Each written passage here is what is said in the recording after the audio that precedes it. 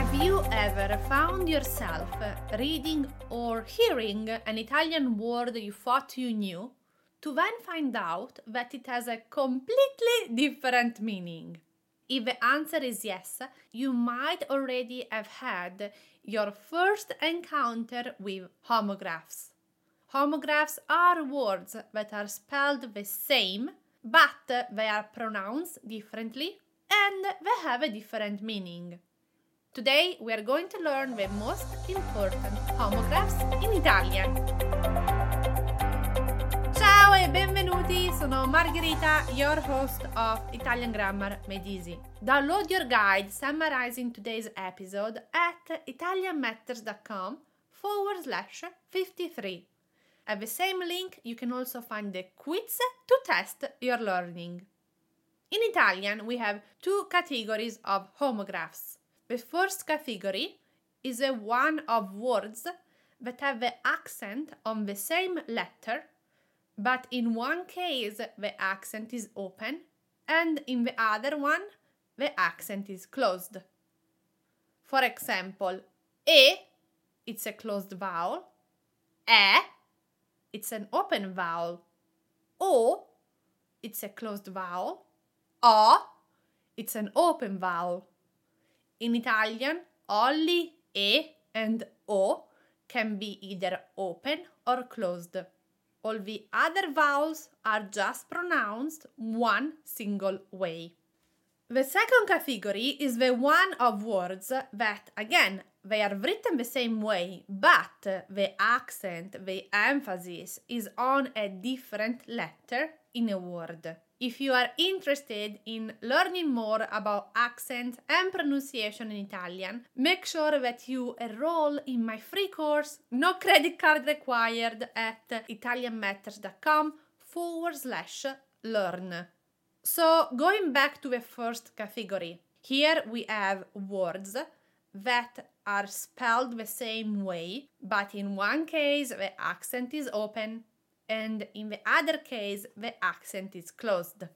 We have collega, colleague, that is an open E, and collega, closed E. He, she connects. Coppa, that is an open O, it means glass goblet, and coppa, closed O, pork meat. Legge, he, she reads, and now to the closed E. Legge, law. Mento, it means I lie, and it is an open E. Mento. Mento, closed E, it means chin. So in these words, the accent is on the same vowel, and what makes the difference in terms of meaning is whether the accent is closed or open. Now, two more homographs. Pesca, open E, peach. Pesca, that is a closed vowel. Fishing. Venti, with an open E, venti, it means winds. Venti, closed E, 20. Now to the second category of homographs in Italian. In this case, the accent is on a different location, on a different vowel. For example, we have ancora, the accent is on the first A, and it means anchor, and ancora, the accent is on the O, and it means yet, still. Capitano, they happen, the accent is on the first A, and capitano, capitano, the accent is on the last A, and it means captain. Desideri, you desire, the accent is on the first E, desideri, and desideri, desideri, the accent is on the last E, it means desires. Dimenticati, the accent is on the first E, forget, forget about, and dimenticati.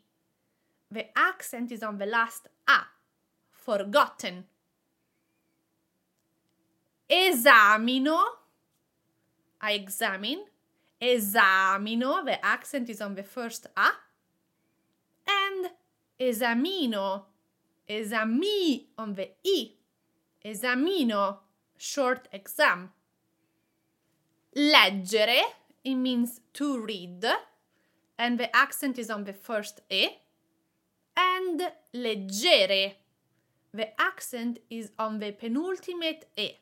And it means light in its plural form. Note that in written language, you will not see the accents. So, for example, if you are reading an Italian article and you see the word ancora, the accent could be on the first A, ancora, anchor, or on the O, ancora, yet still. The accent will not be written there. To know where to put the emphasis, context is going to help us. So to recap, homographs are words that are written the same way, but they are pronounced differently and they have different meanings. The difference in pronunciation is given by the accent. It can be on the same letter and open or closed, or on a different letter. In both cases, we will not find these accents written with a mark in written language. Context will help us understand how to pronounce these words. I recommend that you download the guide at italianmatters.com/53 because you will be able to see where the accent is placed and how to pronounce the words that we have seen today. Grazie mille e ci vediamo di nuovo giovedì prossimo. Ciao!